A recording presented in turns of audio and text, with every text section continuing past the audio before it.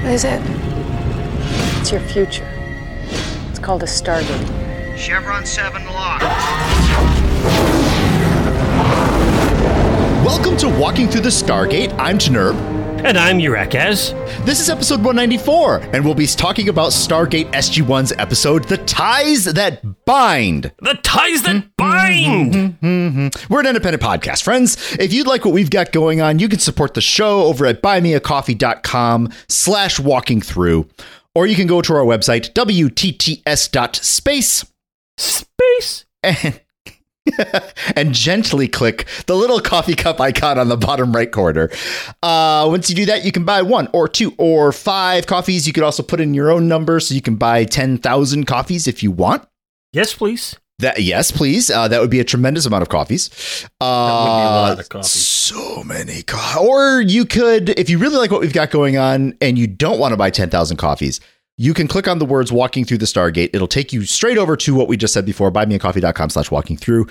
But when you're there, you can do things such as sign up for what they call memberships. And we only got the one membership. It's called the General Fund, but it's a monthly thing. If you want to support the show on a monthly basis, that is where you can go.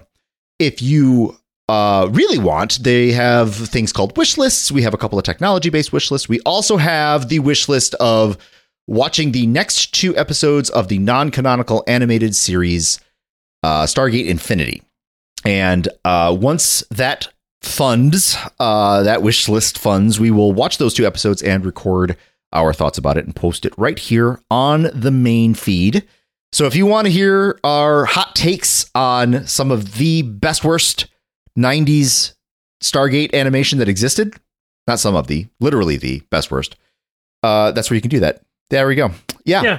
So if you have anybody in your life that wants to listen to this exquisite Stargate content where we talk about just how singular an experience Stargate Infinity is, you can recommend our show to them and tell them that they can find us on Apple Podcasts and on Google Podcasts and on Spotify Podcasts and on iHeartRadio Podcasts and on Amazon Podcasts.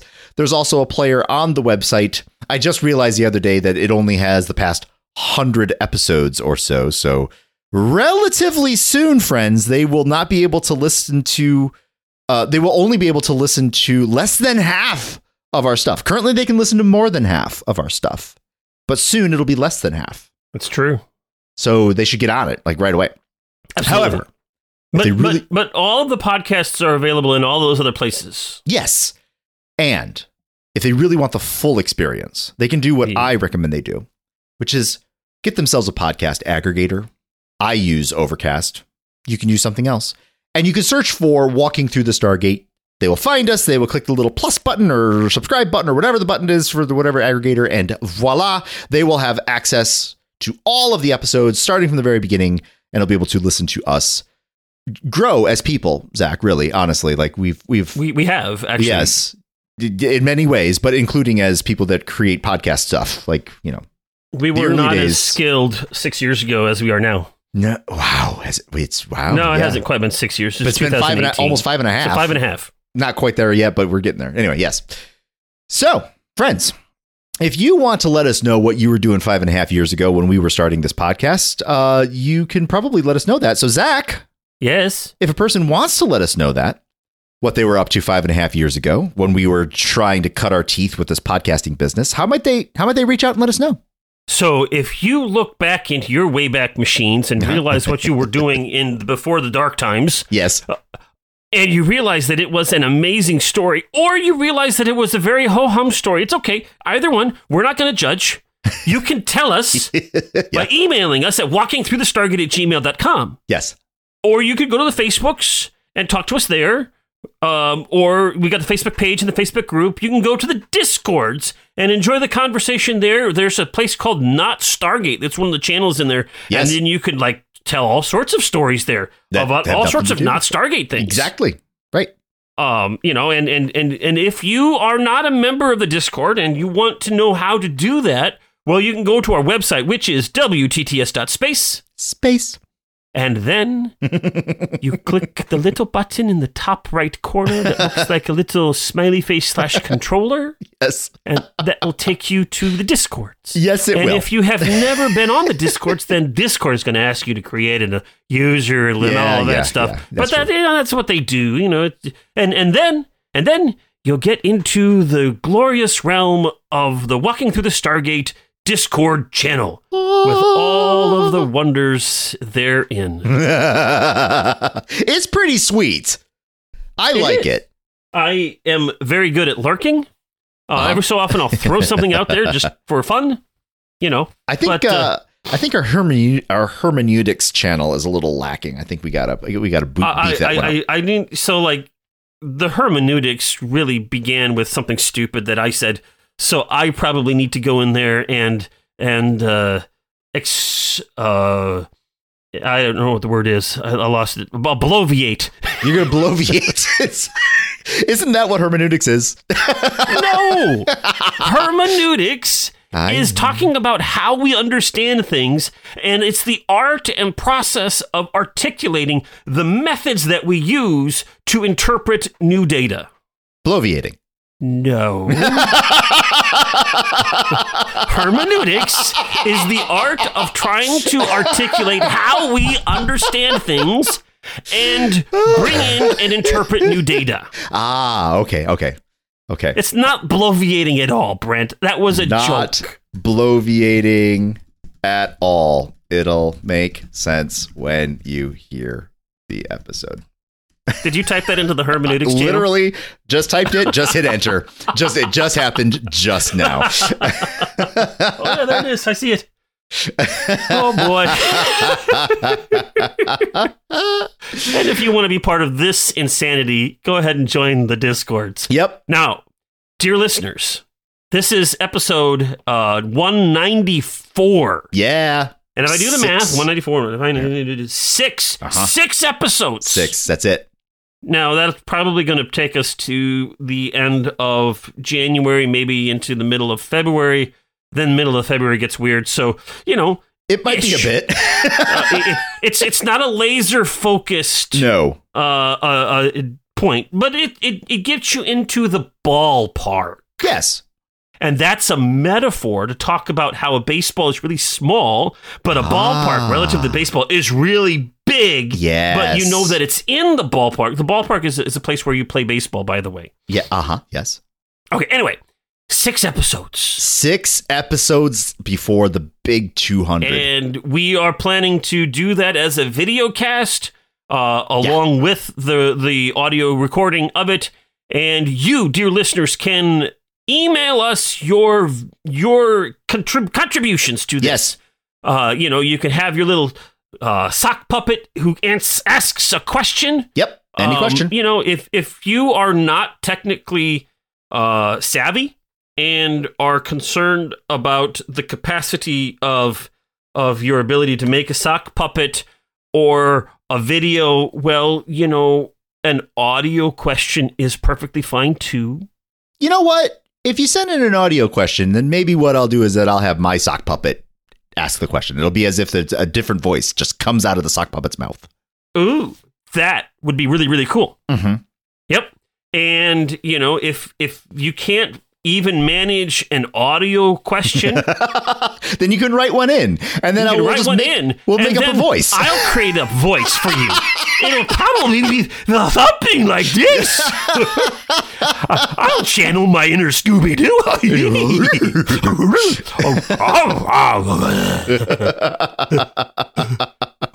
or maybe I'll be kind of like, I'll be I'm an orc that's not so smart in the head. That's what this is. This a head? Yeah. Okay. Anyway, I'm not my head. Okay. Did I tell you that? So we can. This is totally on topic, and we'll go right back to the sock puppets here in just a second.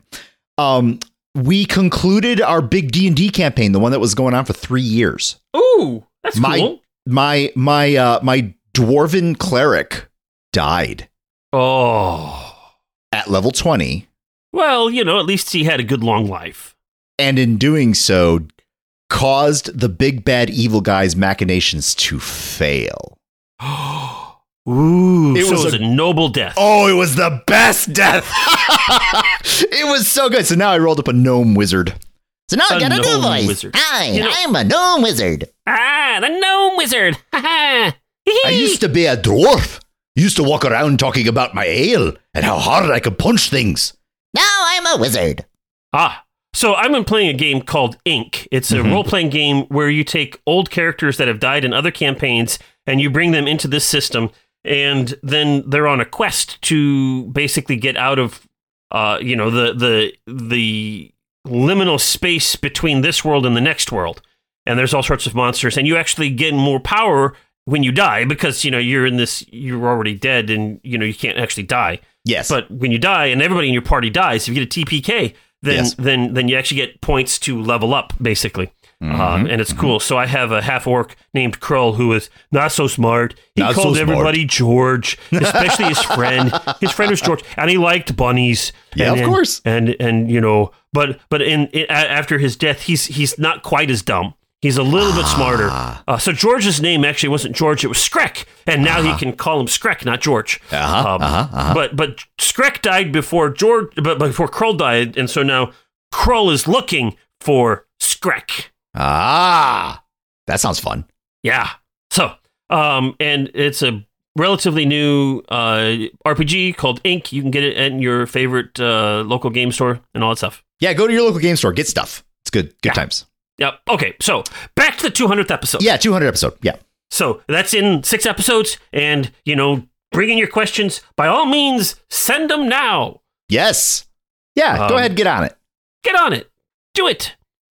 Which reminds me, Brent, I need to get onto my sock puppet. Yeah, I was thinking about that yesterday.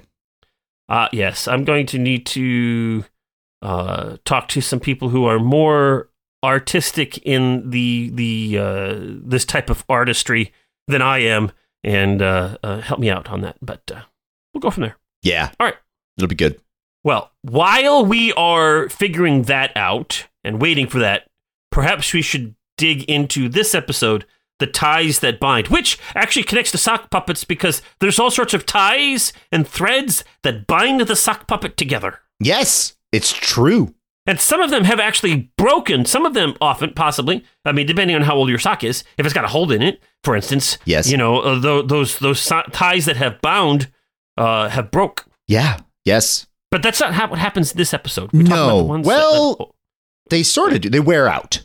Well, they might wear out. They will. We don't know. They haven't yet. They still haven't yet. All right. In any case.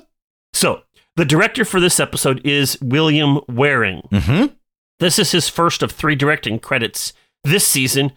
He's done several things throughout the seasons of SG-1. In season 8, he did Lockdown and Gemini to kind of give you a sense of that.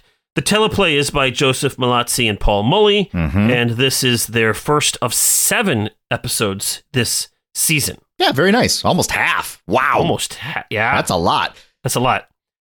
We have several guest actors to talk about. We have Claudia Black returning as Vala Malderon, Gary Jones as Chief Master Sergeant Walter / Radar Airman. He might get a promotion. No, sir. Yes, sir. No. Yes, sir. No. Bill Dow plays Dr. Bill Lee. Lexa Doig plays Dr. Carolyn Lamb. We have Morris Chapdelaine playing Tanat, and Jeff Redknapp playing Jup. Those are the 2 aliens. Yep. We have Bruce Gray, who plays Senator Fisher. Yes. And here is his mini biography on IMDb, written by himself. Okay, nice. Either that or somebody else named Bruce Gray, which is entirely possible, I suppose. Bruce Gray also. So, most Canadians would know Bruce Gray as the star of the TV series Traitors, but most Americans would recognize him as the father of the groom in My Big Fat Greek Wedding.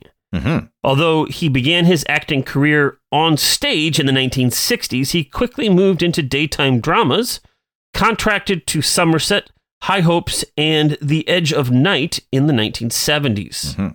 A move to Hollywood in the 80s led to guest star roles on hundreds of TV shows, recurring on Murder, She Wrote, Medium, Tour of Duty, Falling Skies, How I Met Your Mother, and such. Bruce gained notoriety in the gay community as Shickle the Pickle on Queer as Folk, then for football fans by playing...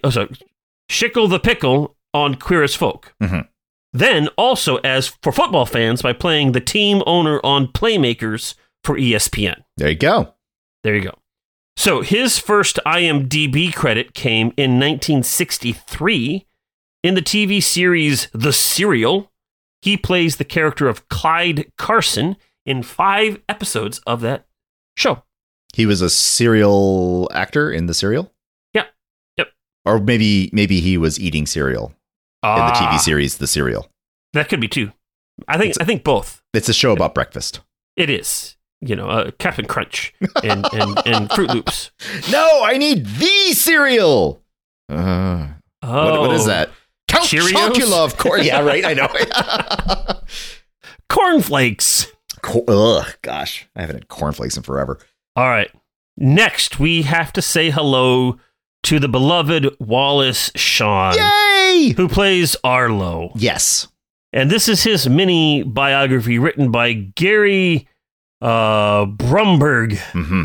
American character actor and playwright Wallace Shawn has one of those fun, delightfully, mischievously gnomish faces made for entertaining. Aha!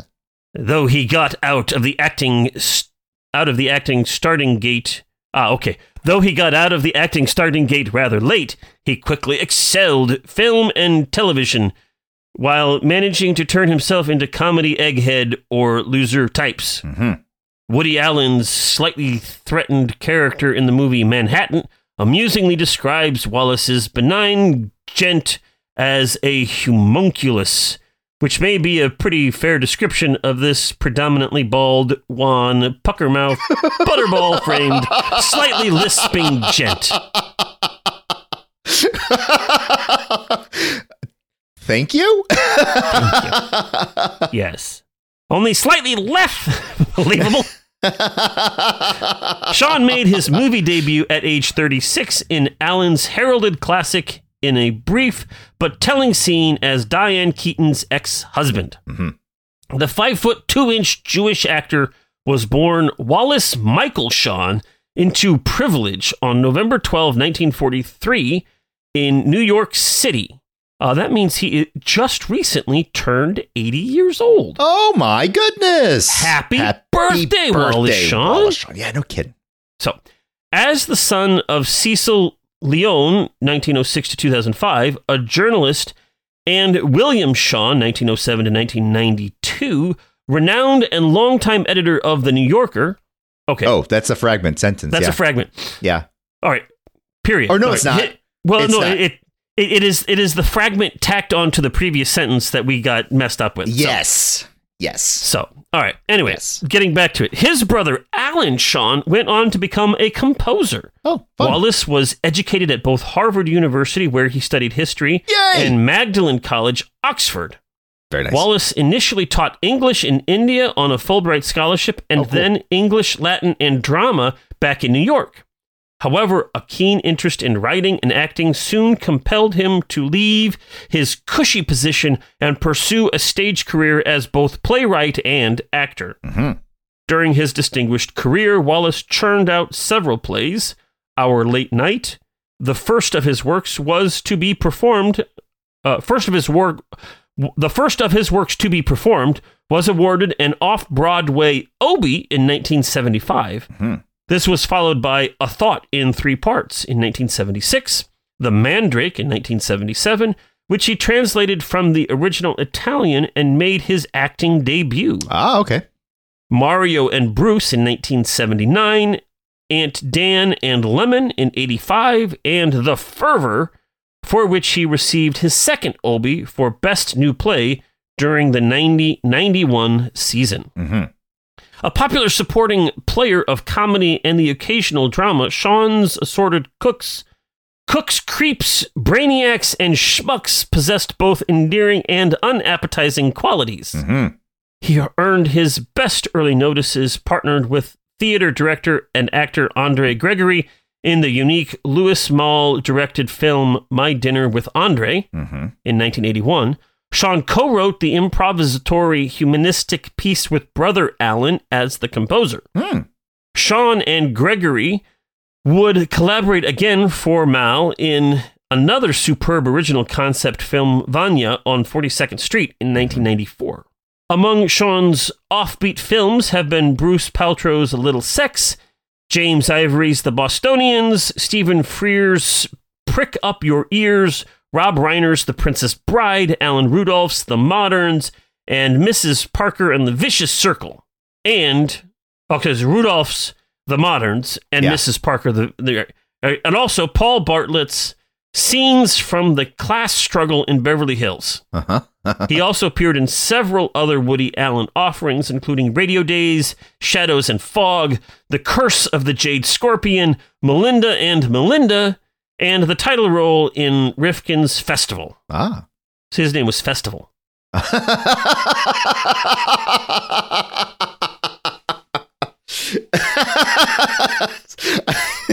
That joke, I'm laughing harder at that joke than I should, but it was, I liked it. Okay, well, good. I'm glad you liked it.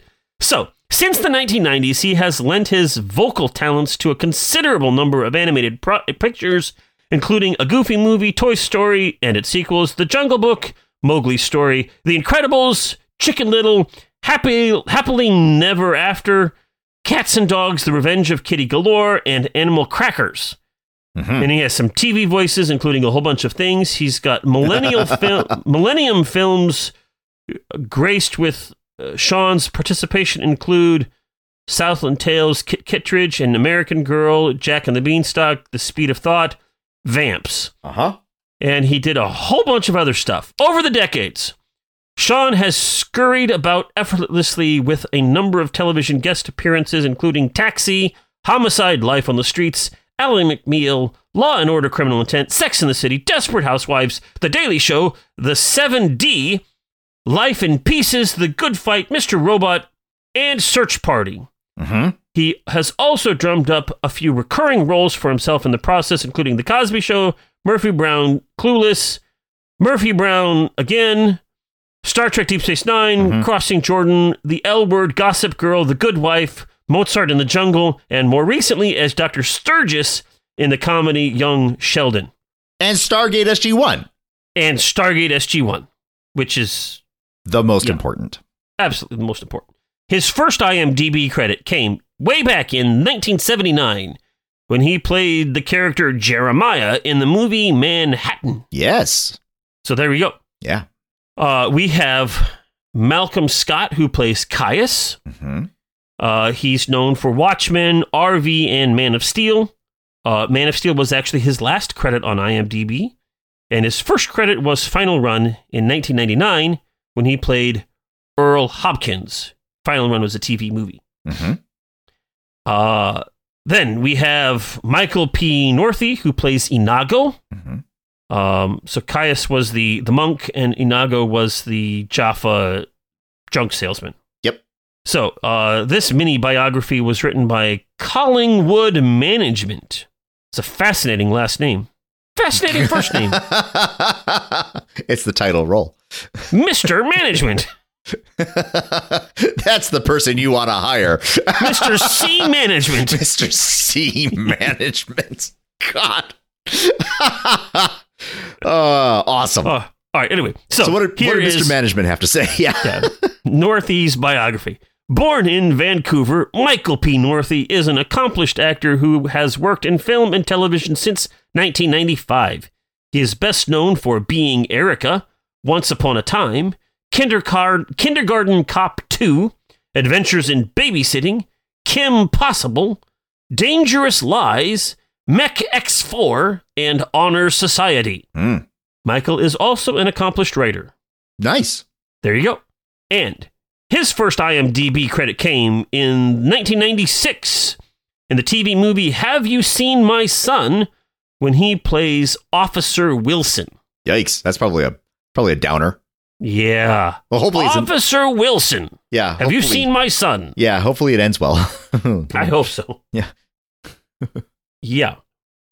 Okay, and then we have Eileen Petty, who plays Major Gibson. Mm-hmm. Her mini biography was written by C.J. Taylor. Uh-huh. Eileen Petty made her debut in the TV movie The Little Kidnappers in 1990. She has appeared in numerous major American television series, including The X-Files and Smallville, but is perhaps best known for her role as Sergeant Erin Mathias in Battlestar Galactica. Mm-hmm. She starred in the 2007 film Juno. Nice. There you go. And as C.J. Taylor said, her first IMDb credit was back in 1990 with The Little Kidnappers, and she played Mrs. Hooft. Mrs. Hooft. Mrs. Hooft. And there we go. So, the episode aired on August 5, 2005. Mm-hmm. We are getting dangerously close to when you and I actually met, Brent. Do you? Okay. I will have to trust you at this point because it's just like, yes, it's August. So, it's possible that we have met by this time. Yeah, okay. This would have been a Friday. Yes. I moved in. I'm pretty sure it was early August. I suppose it's conceivable that it was very late July. It's possible that Julie knows better than I. I don't know. I can't remember for sure. But I probably would have moved in on a Saturday because my sister helped, and my parents, and we had like a caravan of like 3 or 4 different vans. Mm-hmm. Because, you know, we didn't actually like rent a truck or nothing. No, we just like loaded up a whole bunch of minivans and such. And yep. And that's what you did when you had no money whatsoever moving across the state. Was it a caravan of caravans? No, I don't think any of them were caravans. One of them was a Freestar, a Ford Freestar. This is captivating. I'm sure there's people that are just like, oh, tell me more about the vans used. Yeah. Anyway, and so if I would guess that if I hadn't moved in by the 5th, that it was probably the 6th, the Saturday after this, that I moved in. That's what I would guess. So it's right around now-ish. So, you know, by the time we get to the next episode, we will probably have already met. It's quite likely. Into the Brent and Zach era. Hopefully everything about this show turns awesome at that point. Well, you know, in any case, what were we listening to on the radio if we were actually listening to the radio? Well, I wasn't. I was probably, actually, we were not listening to anything because I don't think the AC worked in the van that I was driving. And my sister was there with her first child, small child, who was, I don't know, maybe 6 or 8 months old. Wow. No, she's probably older than that. How old? When was this? This is 2005. No, so she had to have been like 2 because she's like 20 now.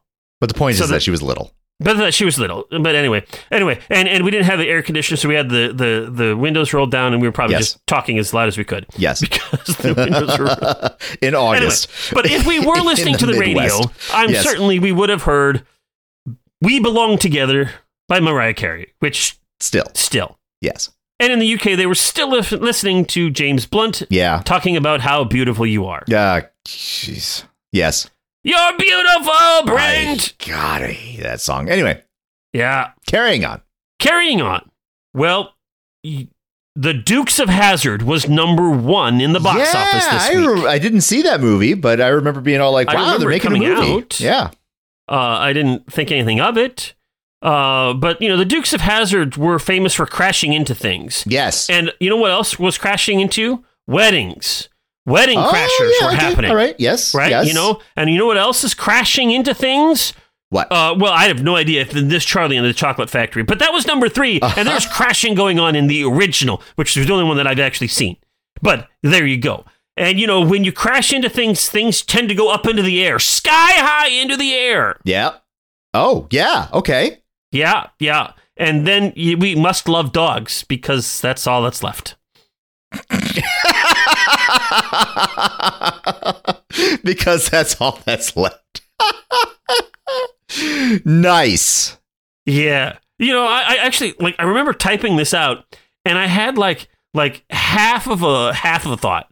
Yeah. So it's like a quarter of a thought about how I could do this, and I forgot it. So there you go. Once again, you get me being stupid and spontaneous. It's all good. Absolutely.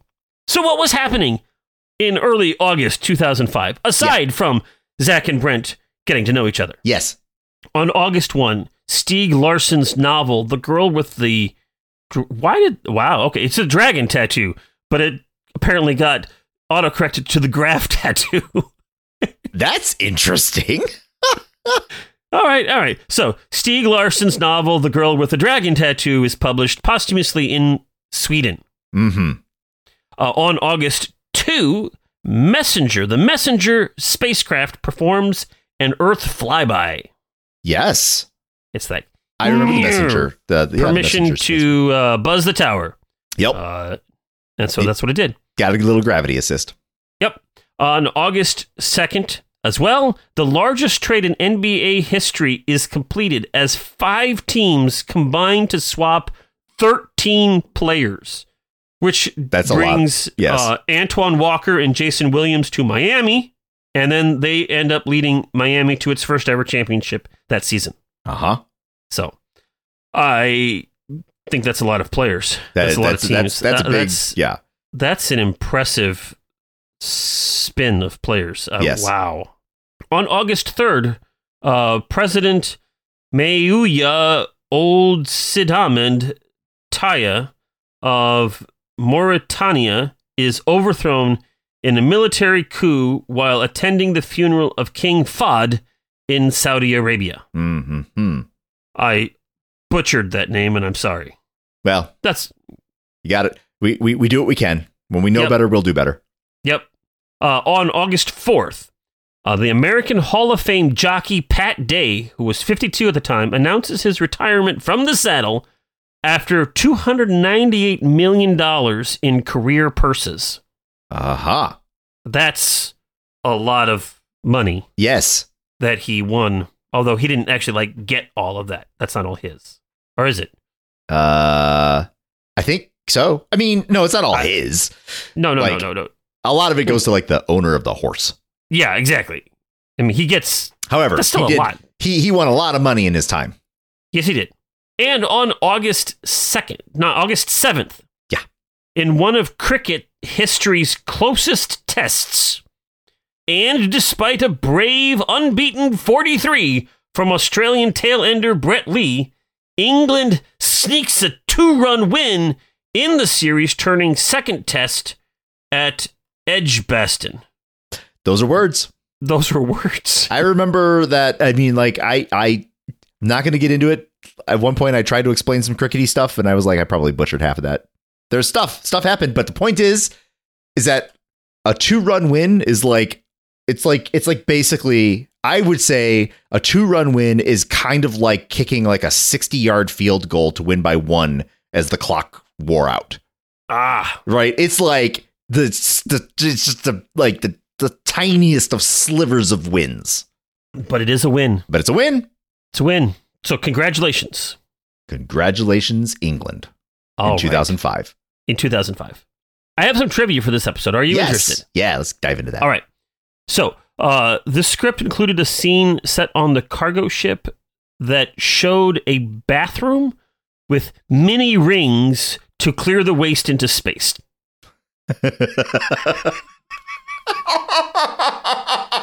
Suffice it never even made it to filming. Oh my gosh! I mean, so that would have been something that Malazzi put into the script, and then people less brazen, perhaps, said, "Yeah, let's not do that." Yeah.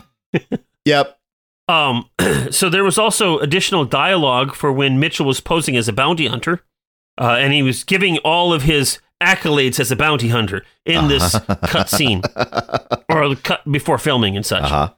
Anyway, in it, he was claiming to have captured some of the most dangerous criminals in the galaxy, including Grabthar the Hammer, the Olsen twins of Omega-3, Moshe the Vile, and Trebek the Destroyer.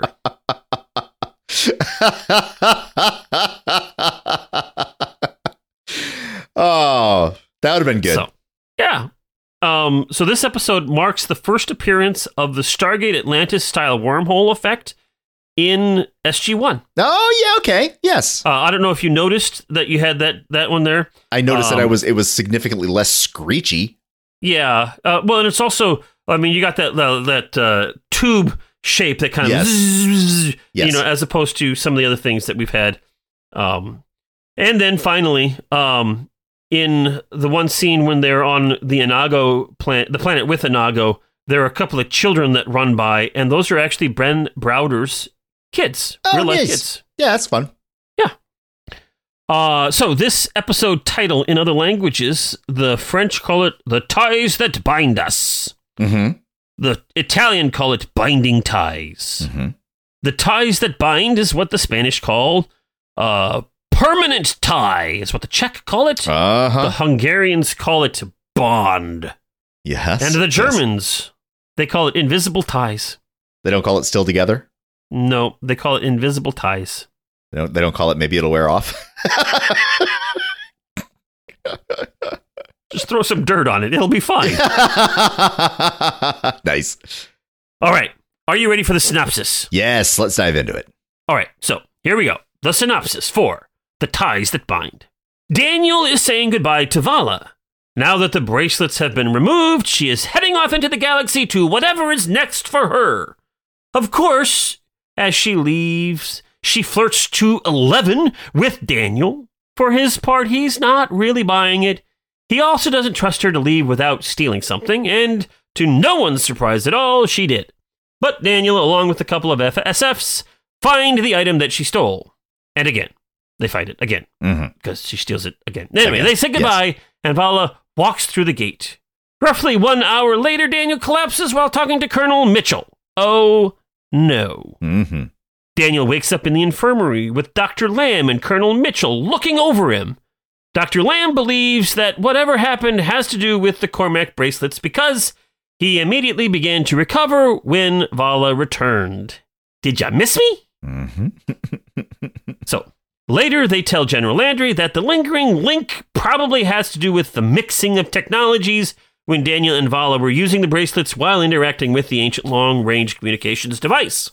So Dr. Lee has Vala and Daniel wired up for testing, trying to figure out any way that he could to break the link, when Vala reluctantly admits that she knows someone who might be able to help, but he won't help her because she stole the bracelets from him. Mm-hmm. But Daniel thinks that he might help him. So Daniel and Cameron travel to a strange new world and meet Vizini. I mean, Grand Nagus Zek. I'm sorry. Arlos. Inconceivable. Inconceivable. Arlos is upset because Vala not only stole the bracelets, she also stole his heart. Just ripped it right out of his chest while it was still beating. No, that's a different movie. Sorry. Yes. Sorry. Yes. Now, he wants to see Vala again. Daniel and Cam are reluctant to do so, but finally agree before Arlos goes into all the sordid details of their affair. Yes. Ew. Yes. So, incidentally, the hand gestures that he was doing Yes. to just kind of really drive home what was going on, that was like Wallace Shawn kind of adding that in the filming start. And, Awesome. And it really, really works to just kind of force you to try to think about things you don't want to think about. It was excellent. Anyway, meanwhile, at the SGC, Major Gibson visits General Landry. The Senate Appropriations Committee plans to cut the SGC budget by 70%. Again. Because they want to focus on making new Daedalus-class starships and the Atlantis expedition.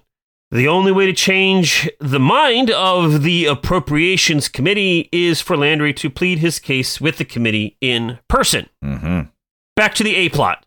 When Arlos finally sees Vala, there is awkwardness as Vala lies. Of course, Arlos is unconvinced, but he's not too worried about it because he is certain that the memory of what she has done will certainly haunt her forever. Yeah, that is punishment enough. That should do it. Yeah. Yeah, that should do it.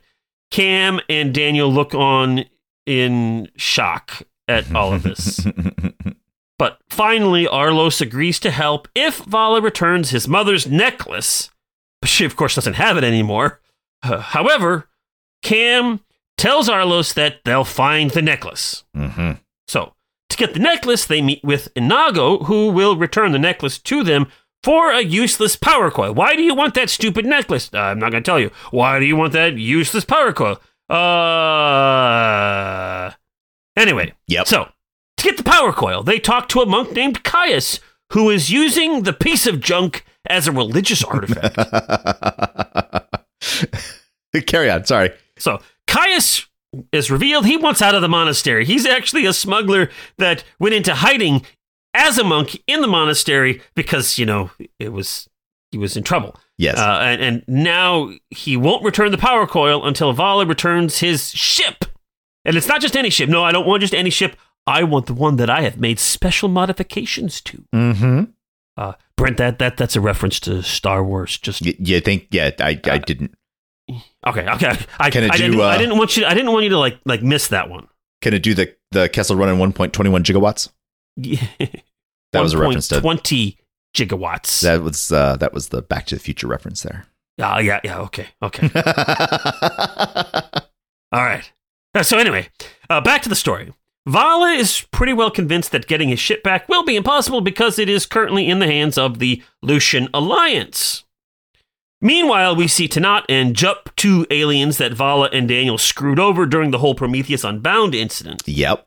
They are members of the Lucian Alliance, which is a loose organization of smugglers and ne'er-do-wells across the galaxy who are trying to build power in the vacuum left over by the Goa'uld. Mm-hmm. So, they're members of the Lucian Alliance and are being told that either they punish Vala for her treachery or the Lucian Alliance will punish them. Mm. Okay, so our heroes return to the SGC. They fill in Landry about the whole situation. Landry seems unwilling to commit anything further to an assault of any kind on this Lucian Alliance, and so he tells the linked pair that they will have to just simply live with this. And in the meantime, they need to pack up their bags and get ready to go to Washington so that Daniel can help with the Senate Appropriations Committee. It will be a few days before they have to go to Washington, and so Daniel is trying to get back to his own work. Vala is bored silly and does everything she can to remain Daniel's focus. She even tries to seduce him. Daniel is not amused. Nope. Teal'c joins the contingent in Washington for the committee hearing. They all plead their case, but Senator Fisher is unimpressed. He finds this threat of the Ori to be a little convenient. Mm-hmm. They finally defeat the Goa'uld after 8 years, and the Replicators. And now all of a sudden, when your budget is about to be cut, you discover a new big bad guy out there that needs lots of money? This is ridiculous. It's almost like it's a TV show or something. That's ridiculous. The meeting ends with, it's inconceivable. It's inconceivable. The meeting ends with Vala's incredulity at the words of the senator. She then suggests that he wants to build more and bigger ships because he's compensating for other areas of insufficiency. Mm. maybe his new rocket ships will have really, really bright lights that just are right in your mirrors. There you go. When they get back to the SGC, Landry is understandably furious. Yes. And he gives them the go-ahead to do whatever they have to do to break that link. Vala simply needs to go. So, Mitchell, Daniel, Teal'c, and Vala, we almost got the band back together. Almost. No, do not construe this as anything than me helping a friend, Mr. Mitchell. Anyway, they travel to a planet to meet Tanat and Jup. And Tanat and Jup are the current and proud owners of Caius' specially modified Teltac. Mm-hmm. Teal'c and Mitchell pretend to be bounty hunters who have captured Daniel and Vala. There's a complicated ruse and blah, blah, blah. At the end, the results when our heroes have the ship, and Tanat and Jup are now stuck on the planet. Yay! Unfortunately, the antagonists, that is to say Tanat and Jup, have called the Lucian Alliance for backup. And so, using the very cool toys, the specially modified ship, they make ghost images of a whole fleet on their side. Woohoo! What? Yes, and then they turn off their engines and they hit the EMP button. Boom. And the other ships power down, and they're like, ha-ha, and they fly away, escaping unscathed. Uh-huh. And so they go to Caius, and they give the ship to Caius for the power coil. Yep. And then they go to Inago and give the power coil for the necklace. Yep. And finally, they go to Arlos and give the necklace for the means to break this link. Yep. Unfortunately, Arlos has done some research and says that the link can't be undone. But he thinks that it'll probably wear off eventually, maybe. Someday. Perhaps. With nothing to show for their efforts except an interesting story, they return to the SGC. Daniel tells the general the bad news, and General Landry tells Daniel that he's agreed to give the International Oversight Advisory Board what they want. That is to say, a civilian watchdog with a voice in the goings on and the goings out and the goings whatever of the SGC. Yeah. They do this in order to lock up some funding that they need to run the SGC with this new Ori threat. Yeah. And then finally, Teal'c leaves again for Dakara because he's got his own Senate Appropriations Committees to deal with. But Mitchell, knowing how absolutely atrocious Senate Appropriation Committees can be, is sure that he will come back. Yeah. The end. The end. Okay, Brent. Yeah. The ties that bind. Yes. What'd you think? So, on one hand, okay, first, we definitely seem to have been given a lot of information that kind of sets up the stage, at least it seems, going forward. 2, we had an episode that had a lot of fun in it. And 3, we had an episode that kind of seems to justify what the Senate Appropriations Committee was kind of griping about, sort of. Acknowledging that this episode never intended to be something that is like earth-shattering and hugely epic. That the whole episode was just one giant like caper that results in nothing. I think at least gives weight to the argument that the Appropriations Committee was making when they said, "What are you even doing anymore?" That said, I did really like it a lot. It was fun. It was supposed to be fun, and it was fun. It was it was supposed to give us a little bit more exposure and information with Vala the character, and maybe it did, but probably not, because everything that she says is false. Is it working? Nope. Almost. Isn't what he said? I think he said almost. Oh gosh.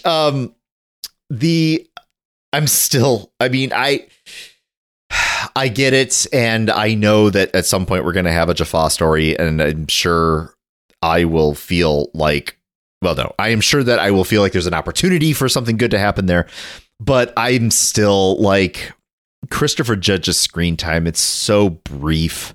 It's so sit here in a suit and say some lines, like, you know, stand over here and point to Zach Nicotel, you know, at a couple times. It's just we used to have so much more going on with Teal'c, and we just don't right now. And it is what it is. I've complained about it long enough. So, suffice it to say, part of what's going on there, Christopher Judge's Teal'c is actually getting a lot more now than he ever did in like the first 5 seasons. Oh, that's fair. And 2, that's fair. If you have 1, if not 2 new characters with Mitchell and Vala, part of what needs to happen is telling their stories to get them up to speed. But yes. I think what I'm really kind of griping about is that I'm leaving space for the gripe. That's really what I'm doing. I'm leaving space for the gripe that this is not SG-1. And we've said it's SG 1.5, and it's fine. But what it is the Daniel Jackson show, and that's fine. Like, and it might, of course, it's not going to be just exclusively the Daniel Jackson Show for the entire time. Like, of course, they'll be shifting the focus around a little bit. Of course, this is still episode 3. Are we at 4? 4. And of course, the television producers know what they have with the excellent character of Daniel Jackson and the wonderful portrayal of it by Michael Shanks. Like, and there's and it's bountiful. Like, all of those close-ups of Michael Shanks, and I better learn her name. She's shown up enough. What's her name? Claudia Black. Like, his emotive range is crucial for delivering the humor of those moments. Like, he's doing great. It's wonderful. I'm not complaining about it. I am recognizing this is different. As a result, I'm a little spicy with it feels like they painted themselves into a corner with the Jaffa storyline. It makes sense why. They thought that they were done with it. Now they're not done with it. So now they're trying to struggle to kind of justify like what's going on with this thing. So it'll resolve when it resolves. I promise you that we will get some Jaffa stories. Good. I want some Jaffa stories. I can't promise you that you will be satisfied with them. I hear ya. Because that's on you, not me. Yep. But I promise you that we will have some Jaffa stories, and that they are coming. Yep. They're not here yet. Though, bringing it back to this one, I was entertained. I thought that the writing was certainly clever enough. The dialogue was certainly snappy enough. The introduction of the Lucian boys, what's Alliance. Their Alliance. It felt a little like, oh, and also these guys. Kind of in the same way that we had like just massive exposure, massive opportunity to engage with a larger galactic group in the story of Space Race, but it never was supposed to be that. It was just supposed to be a funsy, thing. But to kind of set it up, you sort of had to hint at a much more sophisticated and broad, sentient life presence in the cosmos in order to make it work. And then you just kind of don't bring it back up again, which is, that's not the biggest, that's not the end of the world. But I think that what I'm kind of driving at is that the characters of Jup and what's his face? Jup and Tanat. We saw them before, and it was kind of, it was good that we saw them before, but it was also a little bit weird because it's kind of a rare thing that we see alien species at all. It's usually some version of human. And here they're back, which is fine. But now there's this whole alliance thing, which is fine. And it makes sense that it's fine. Everything about it makes sense, but it's also a little bit like, oh, and, in the 8 to 10 months since the complete downfall of the Goa'uld, there is now such a fully fledged alliance that I guess was in the shadows before, but now is coming out of the shadows in the power vacuum that here they are. It was a little bit like bonk bonk, here's a new organization to put into our lore book, but it wasn't the worst. I kind of hope that we get some more activity with scoundrels in space. I think that idea has a lot of fun legs. I liked it with the Star Wars universe. I liked it with the Firefly universe. I did not like it with the Star Trek universe at all. But because usually they were just more brooding. I'm thinking of the Maquis right now. But oh yeah. But I mean, if we have a little bit of that in our storytelling, that's all right. That's cool. I like that. And I'm okay with the introduction of the friction that is undoubtedly about to come with the international civilian watch person thing. Yep. Whatever that turns out to be. IOC, IOA, the International Oversight Advisory. Yes. Undoubtedly, that'll be a point of it's fine. It's setting up a new dynamic, and that's all right. Again, I will leave space for a little bit of complaining of how this is not the old SG-1, and that's okay. So let's kind of set up the stage for what's next. And so, yeah. So overall, I really did like this episode. Do I think this episode had a major impact on the story going forward? yes, in these little bits that I've talked about, but kind of no, because it reset to 0. But on the other hand, I think they were playing with the reset to 0, and it was fun to watch that. So yeah, overall, I really did enjoy this one. I'm not sure that it's quite. It's not bad enough to get some Bane boosts, but it's not quite so good as to be like just stellar. But I had a fine time. I really did enjoy it. So what about you, Zach? What did you think about this episode? So I think this succeeds at what it's trying to be. Yeah. It's trying to be a caper, just kind of there's some silliness, some humor, yeah. The slapstickery of things. Yeah. Trying to get, I need to get A to get B, and in order to get B, I need to get C, right. And then in order to, all of that stuff. And that's just fun. It's not, there's a lot of things that are really simplified, because, if this were like trying to tell a deep, dramatic story, the whole getting the ship back would be an endeavor, and it takes 5 minutes of screen time. Yes. But from the very beginning of this episode, we knew that this was designed to be fun. Yes. It was designed, and so we just had all these little bits that were just delightful. I just had fun with Caius, especially, who's like this, oh, I'm just this monk here, and yes. The pilgrims are here, and they say, get me out of here now. Yeah. It was just acted tremendously. I mean, it was just so fun to watch. Yes. And I think you're right that this is an episode that is trying to create a story that's just kind of fun like this. Yeah. And at the same time, establish, because again, this is like SG 1.5, right? This is the 4th episode of a new series. Yep. And what do you have to do in the 4th episode of a new series, especially when the first 3 episodes were basically just establishing who the bad guys were? Yes.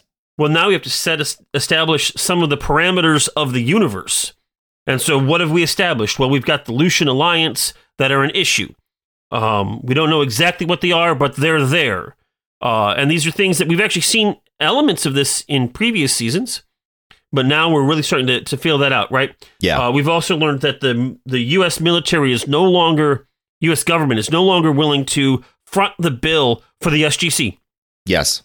And so now we need to reset things with an civilian oversight board to kind of watch over and pay attention to things, so that they know that things are being run appropriately from their perspective.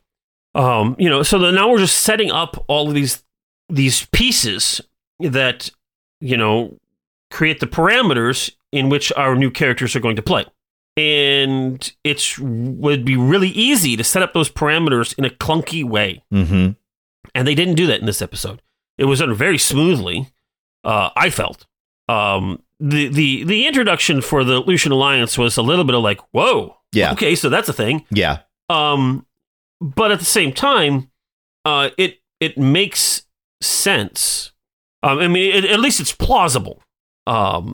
We've seen enough story before to know that the universe is bigger, than what we had seen before.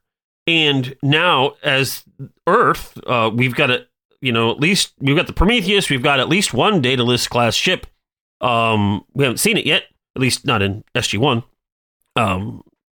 So we've seen some schematic pictures of it.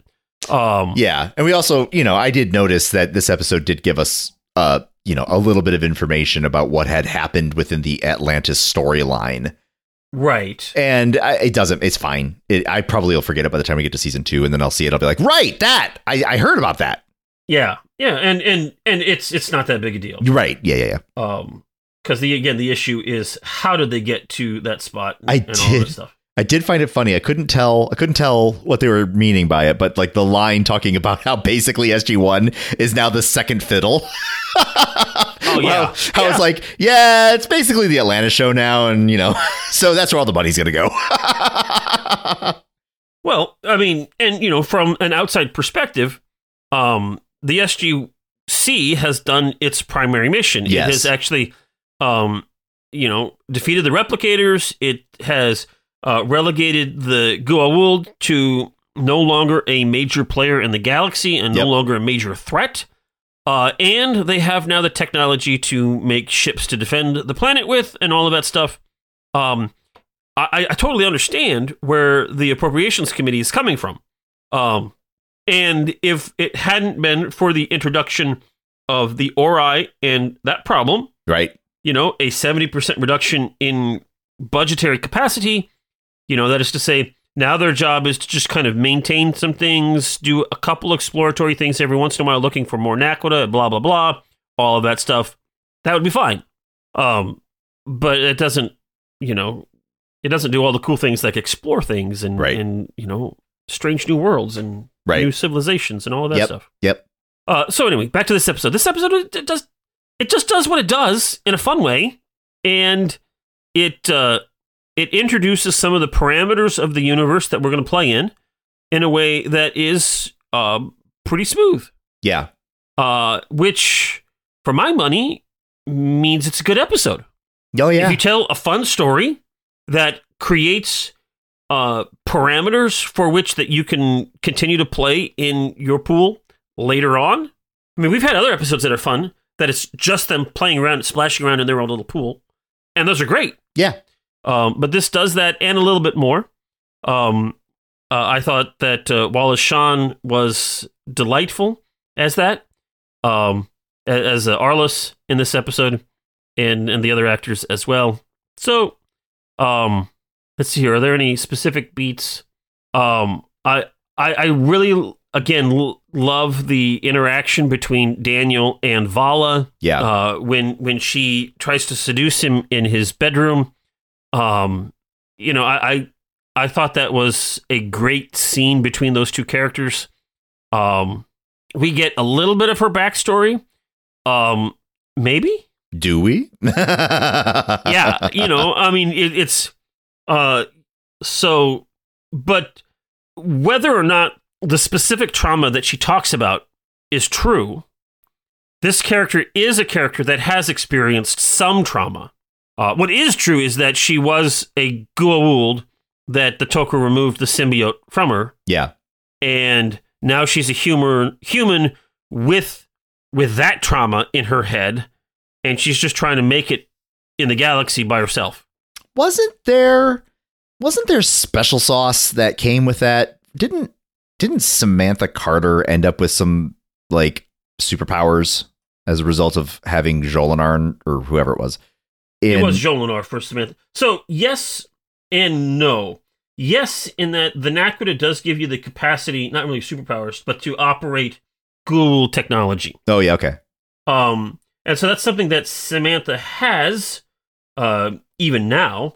It's also something that was basically, I mean, at least up to this point, it's been mostly forgotten. Yes. So we haven't seen this in Vala up to this point, but it would stand to reason that she has that same capacity of controlling, managing, a different Goa'uld technology that requires Naquadah. Yeah. So whether or not that will play a role into the story moving forward is, well, we'll have to wait. We'll just have to see. Yeah. So, she's definitely dealing with some trauma. She's definitely concealing that trauma with various lies and other stories to try to gain sympathy for herself, at least so far as it gives her a chance to get something that she values. Mm-hmm. I think it's fair to say that on some level, she is also valuing a human connection that she hadn't had before, and she currently has no idea actually how to healthily go about having human bonds and connections and such.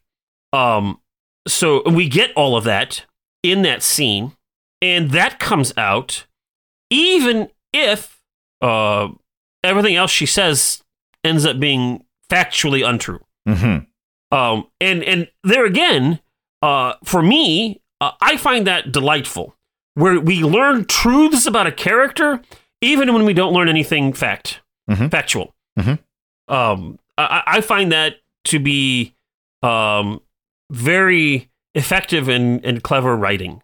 I mean, eventually I would like to know some of the facts. I mean, that'd be nice. But also to recognize some of the truths of the core of the character. Because it's in a lot of ways, frankly, we get stuck up on content. We get stuck up on the things that somebody's doing. Brent, you and I had this conversation for like 90 minutes before we started recording today about the stuff. Yes. And what really matters for human emotional connection is not the content, not the things that happen, but the process that comes about doing some things. And so we got in that scene a process where we learned stuff about her. We learned stuff about Daniel to some degree, less about Daniel because he's been more established. And the fact that he's like, wait a second, you're trying to, he calls BS on her, Yes. right? You're for crying out loud, get out. Yeah. No, I'm not going to. And this gets that balance of being able to recognize an element of humanity without excusing bad behavior. Yeah. So I like that scene. I don't know if I have much more to say, really. Yeah, but I don't think there's a whole lot to say, right? Like there's a couple of core things that obviously got set up. Their obviousness was a little bit weird, but it was done in an episode that was not taking itself so seriously, so that it kind of got a free pass as far as that's concerned. Yeah. And, I was thinking about how this episode, or at least these few episodes, are reminding me of Scrubs, the TV show, about how the focus, at least for these past few episodes, seems to be on the ensemble and less about the core cast. And so as a result, even though so many guest actors appeared on this one, and so many of them had appeared before, such that, you were able to just like rattle off a bunch of names.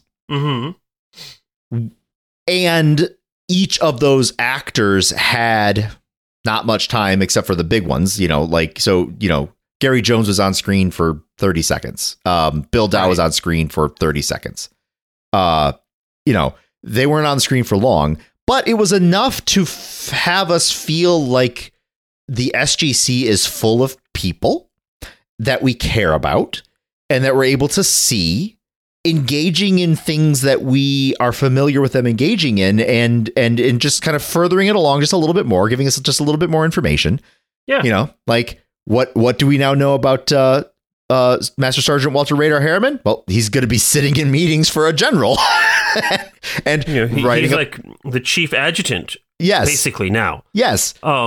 Which is a lot more. And he's been given a lot of responsibility. That's not the same as calling out when chevrons are locked. It's right.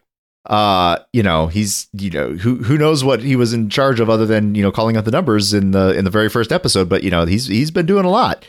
Bill Lee, Dr. Bill Lee is still for all intents and purposes, he seems like the chief scientific officer right now. Like he's the guy, especially with Sam not there. Yeah.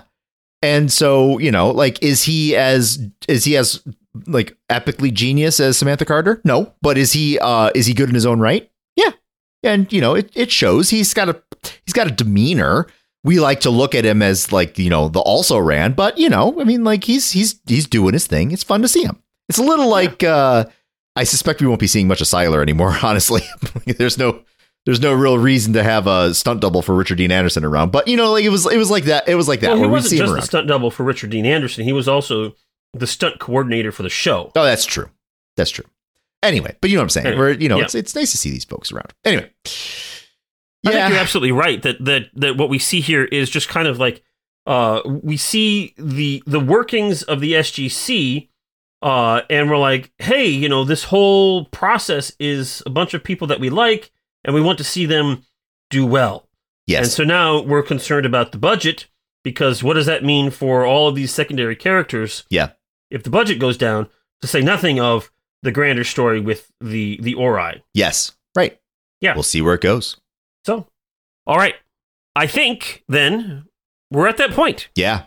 where I ask you that question I ask every time. That age-old question. The age-old question. Or maybe it's, I don't know. I got nothing. Anyway, how many chevrons? I think you encapsulated it perfectly by saying it does a good job of what it was trying to do. It really does a good job at what it was trying to do. I can't, you know what? Dang. As I'm thinking about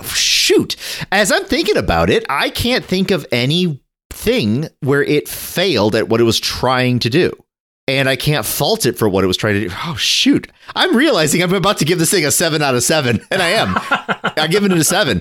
But it's because, as I'm thinking about it, it wasn't trying to be anything other than a humorous little tale that introduces a few more aspects to this universe, gives us a little more experience with the characters, gives time for the newbies to show up and kind of, get into their role and to give us a little bit of a taste of what was to come with their role, set some things up, tell an entertaining tale, tell some jokes along the way, and introduce some core aspect. Yeah, no, I can't find fault.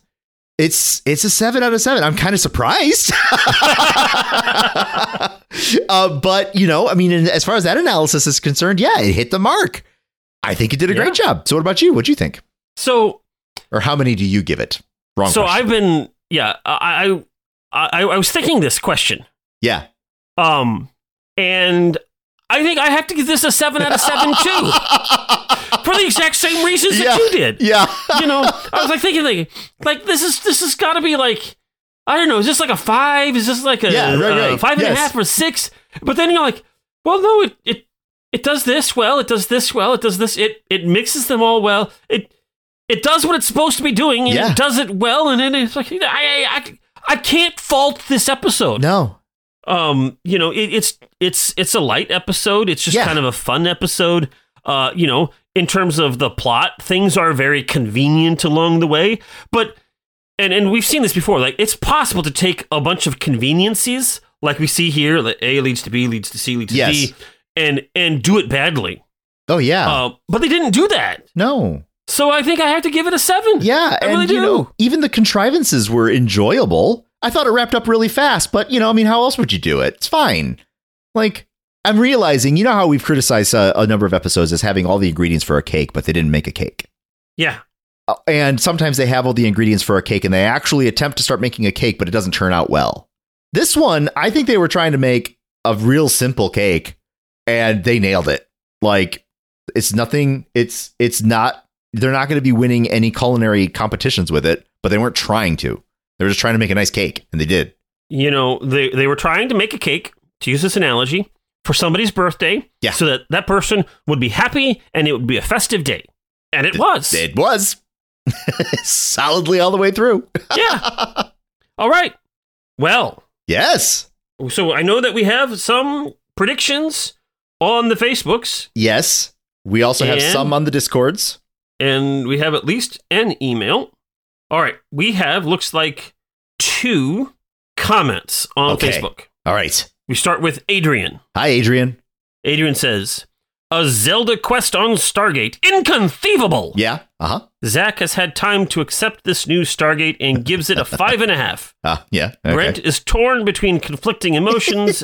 The host wins and gives it a 5 also. Uh-huh. Yeah. Nope. Turns out. Yeah. I mean, I see where you're coming from, and I can't argue that, but yeah. All right. So, and then we have Paul. Hi, Paul. Paul says, the beginning of Vala and Daniel's fun relationship. Brent, a 5, and Zach, a 5. Yeah. They both rolled the dice, and that's what came. I mean, that's legit. I was rolling a D6 plus 1 though. It turned out. Yeah. Yep. Okay. Well, that's what we have on the Facebooks. What do we got on the Discords? On the Discords, we have David predicting that he will click send sometime before we start recording. He was right. Good job. Yep, he did. No boops, but yep, that's right. All right, we got JD. Hi, JD. Hi, JD. JD says, I've been MIA a minute, but back. Welcome back, JD. This Welcome. one is a goofy episode that will either be enjoyed or ridiculed, depending on if Z and B are into the trope of doing a thing for a person to get the MacGuffin, which leads to doing another thing. I enjoy this, says JD, but I know it can be irritating to some. I think Brent will find it irritating and give it a 3. I think Zach will have a little more fondness for it and give it a 4.5. I give it a 5 because it's a Vala heavy episode. So in true fashion, JD, you got to go the other you direction. zigged, we zagged. Yeah. All right. We've got Tyrannosaurus X. Hello, Tyrannosaurus X. Tyrannosaurus X says, octopus aliens are Raiders fans. Teal'c wears a suit. Whole episode plays out like a side quest of in a video game. Kind of fun seeing the galaxy post Goa'uld and how it seems more livelier. Solid 5s from both just because of Wallace Shawn. Yeah, excellent analysis, but excellent. But better. Yeah. All right. And now we have Sean. Hi, Sean. Hi, Sean. Medieval Jaffa Village? Here's our permanent set on view. Forests and deserts are out, guys. Medieval villages are in. Fast forward a bit to the Ring of Shangri-La. Power coil. But enter the Lucian Alliance. Dun, dun, dun. No. Fast forward again to zoomed out stock footage of Washington in standard definition.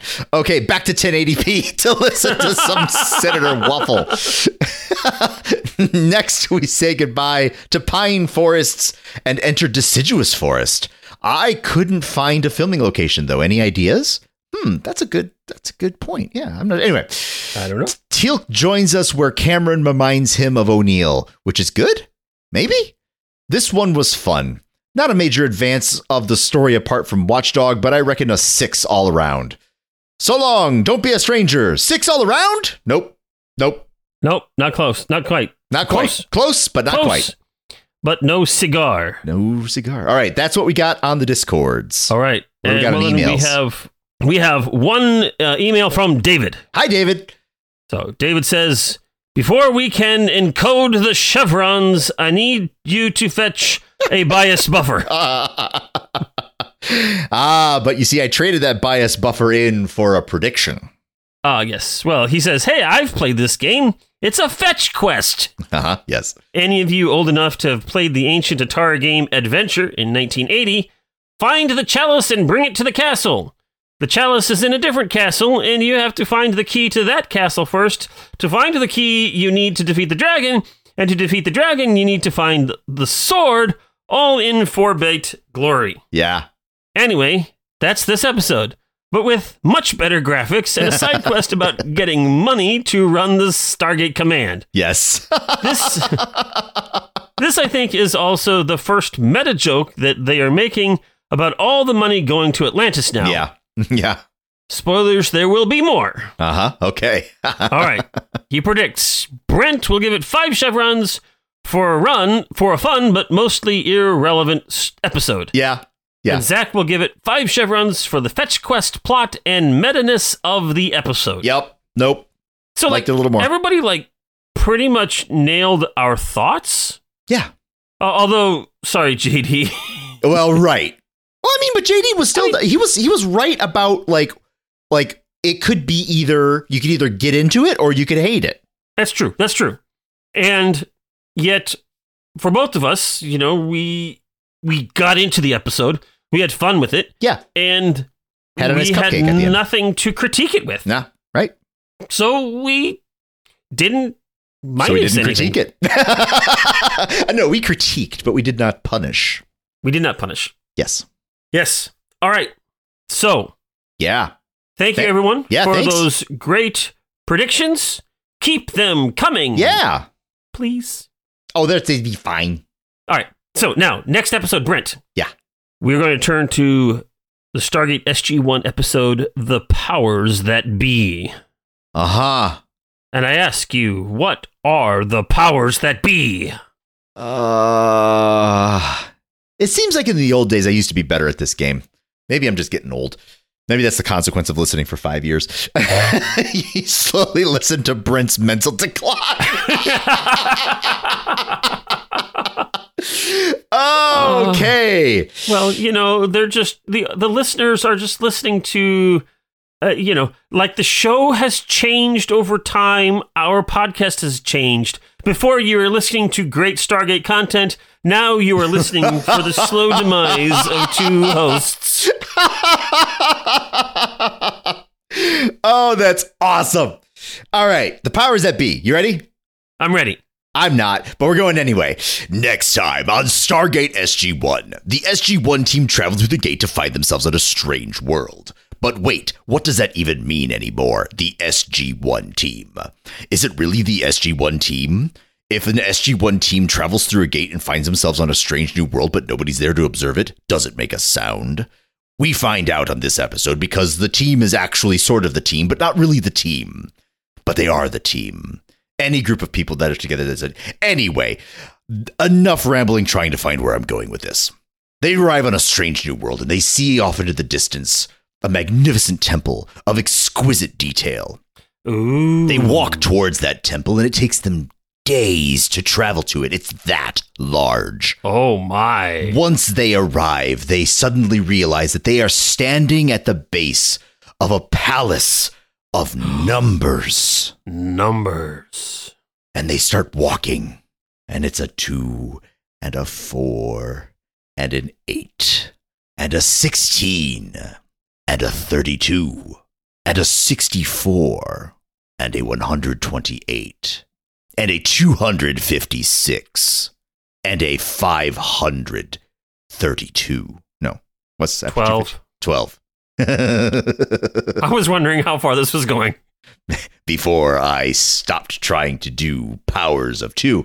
You see where I'm going. They have arrived at a temple, which is a mathematical impossibility. It is an enigma wrapped up in a conundrum, wrapped up inside an imaginary number, which is a square. That's not a power. Doesn't matter. They have to solve all sorts of math problems, and it's good that they've got, let's see, who's really good at math anymore? Nobody. No one's good at math. Mitchell turns out to be really good at math, which is really convenient.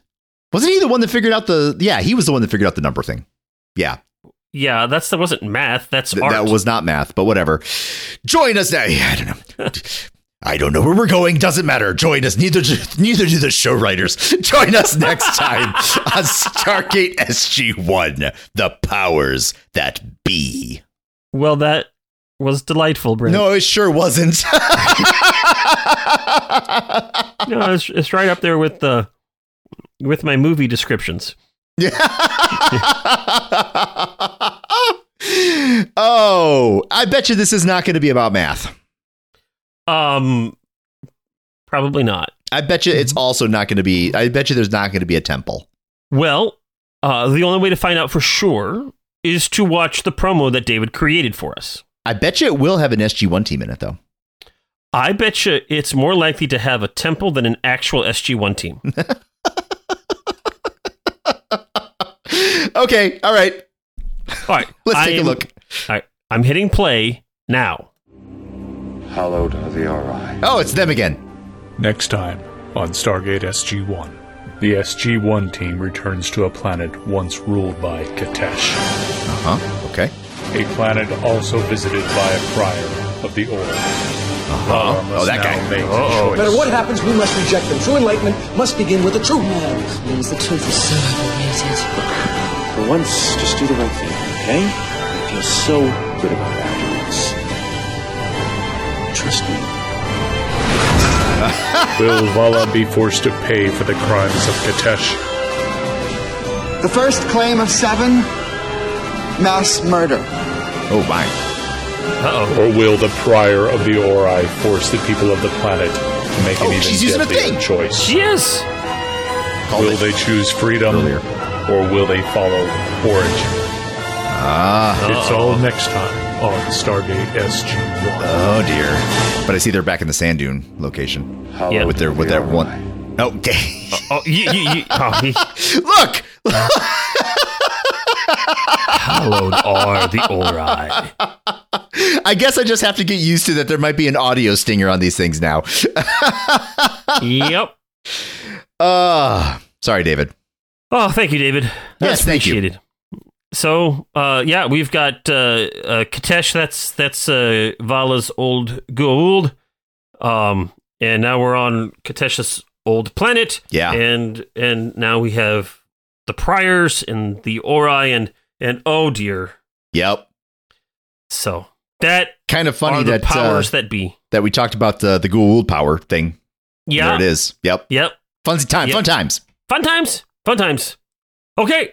Well, dear listeners, tell us what you think about Yes. all that we talked about. We gave this episode a 7. Yeah, and what all do you y'all think? thought we'd give it like a 5. Yeah, no kidding. And so, where should we have reduced our numbers? We shouldn't have. What are you talking about? Where do you should believe they? that we should have? Where should they have increased their numbers? There you go. All of those are fun questions that you can mull over and talk about and chat about by emailing us at walkingthroughthestargate@gmail.com or talking about it on Facebook or the Discords and all of that stuff. Yep.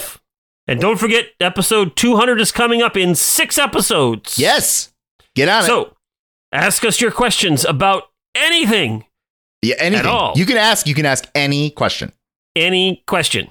Absolutely. Yeah, yep. Absolutely. And with that, I say I'm Zach. And I'm Brent. And this has been Walking Through the Stargate. See you next time. Bye. Carter, dial it up. Get these people home.